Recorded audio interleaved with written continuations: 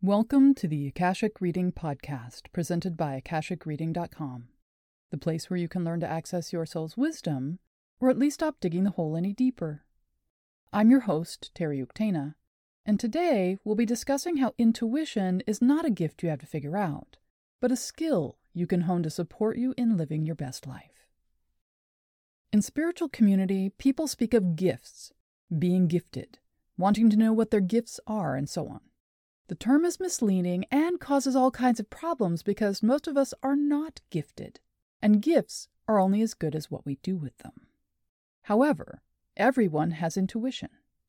Like water, which comes into being when two hydrogen atoms connect with one oxygen atom, intuition is something which comes into being when a soul and a body merge into one being.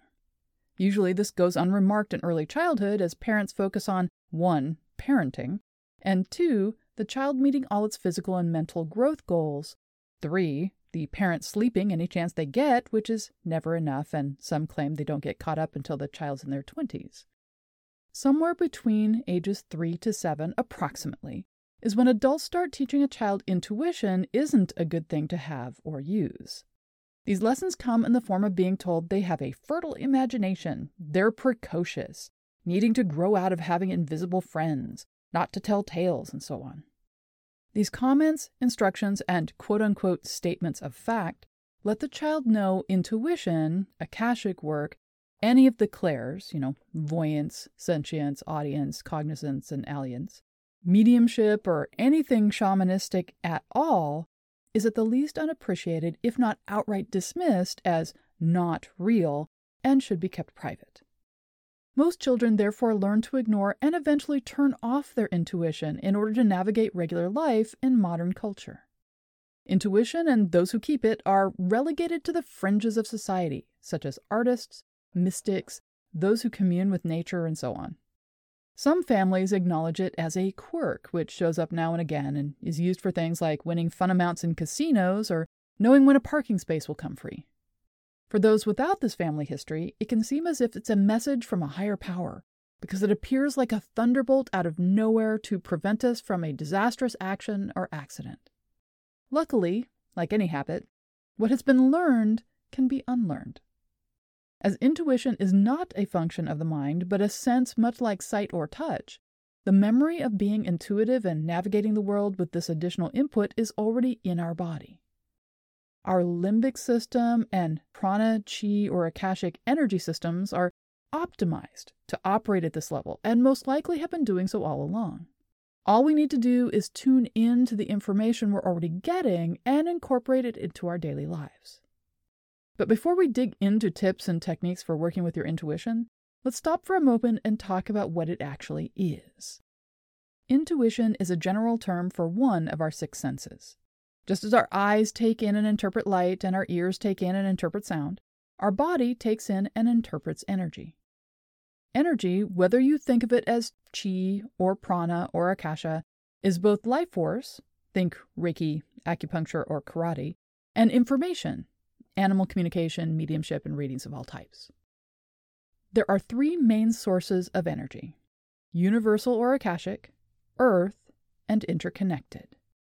Akashic energy flows down through our prana channel, i.e. the chakras, constantly. It carries with it information from our soul book, our higher self, our guides, our teacher, and any other beings we might be working with. This is the flow we're taught to be most comfortable with, as modern cultures value the mind, innovation, and commodification of the physical world. This downward flow moves from inspiration to thought, and down until we produce something physical. Earth energy flows up the prana channel and gives us the wisdom of beingness.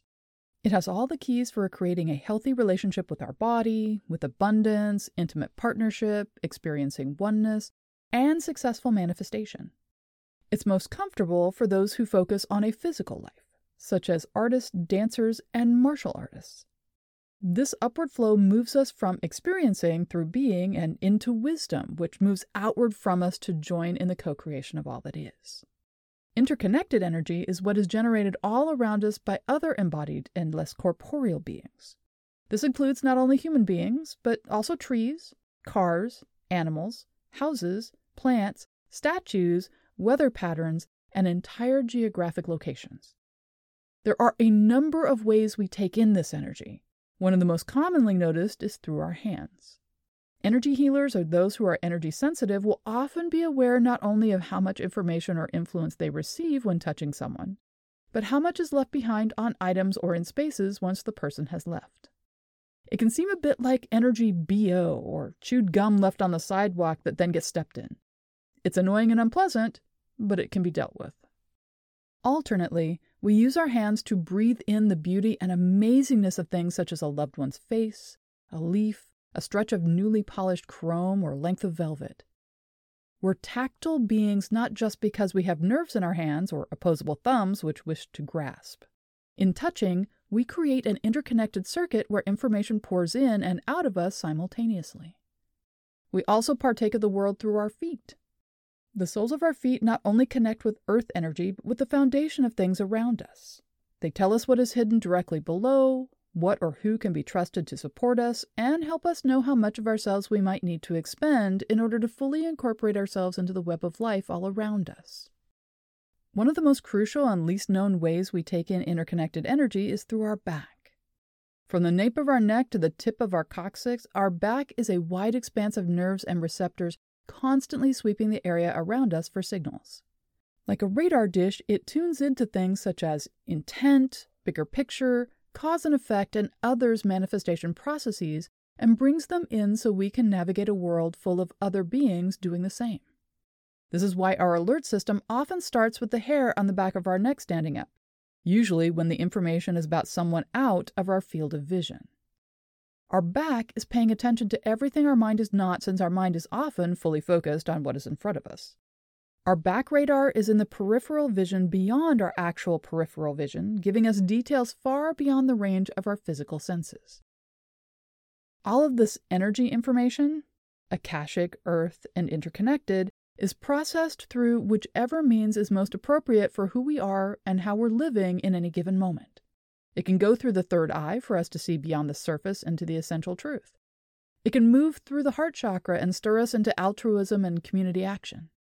It can prompt us to give voice to our creativity, wisdom, or needs, or it can push us to protect our vulnerable self from use and abuse. Each of us participates in this process each moment of our lives to varying degrees. Some stick to the patterns they learned in childhood and react to externals while seeing everything as concrete and mundane. Others seem to have a wisdom beyond their years but simply accept it as just part of how they are. Some process the information in dreams, which can seem prophetic or deeply meaningful, while others don't know how they know, they just do. So rather than think of intuition as a gift, it's far more accurate and helpful to think of this in terms of skills. All of us have a variety of aptitudes for things and not for others. Someone can excel at sports, but if they never practice, they won't get very far and can actually be a hindrance to their teammates. Someone might not be particularly adept at sculpting, but through practice, mistakes, experiences, and hours put in, they can develop into an amazing artist. No one is born to run a marathon, but quite a few people end up doing it for so many reasons it's impossible to count them all. It takes time and effort, but it can be done even if you're differently abled. Intuition is a skill. We all have it and mostly unlearn it by the time we're adults unless we grow up in a culture which incorporates it into daily life. People are often surprised and comment on my perceptiveness and intuition concerning all kinds of things, not just people.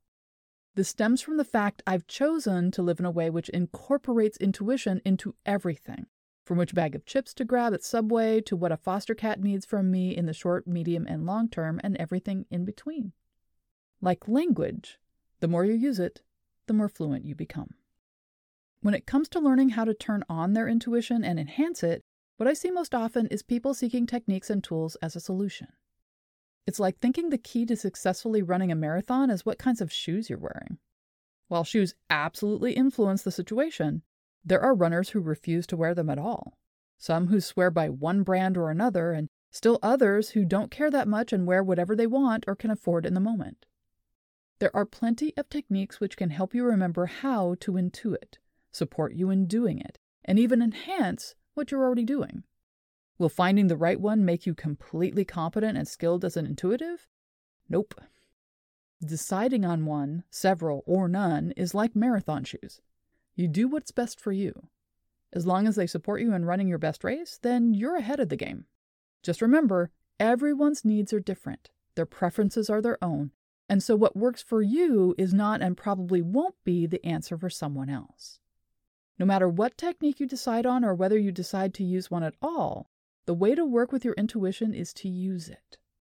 Think of this like breaking in shoes or jeans. The only way to do this is to get in them and start moving. And like all skills, it's way more helpful to work with them regularly, even daily, than to be a weekender or see them as something unique which you do only on special occasions. Like any skill, you only get better if you practice and only learn if you make mistakes. You'll mess up a bunch at the beginning. Beginnings are always awkward, and then less and less as you go along.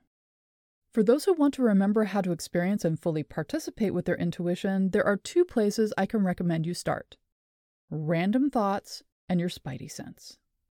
Random thoughts are something we're taught to dismiss as nonsensical, internal white noise, or disjointed internal rumblings from a subconscious which needs to be ignored in order to learn its manners.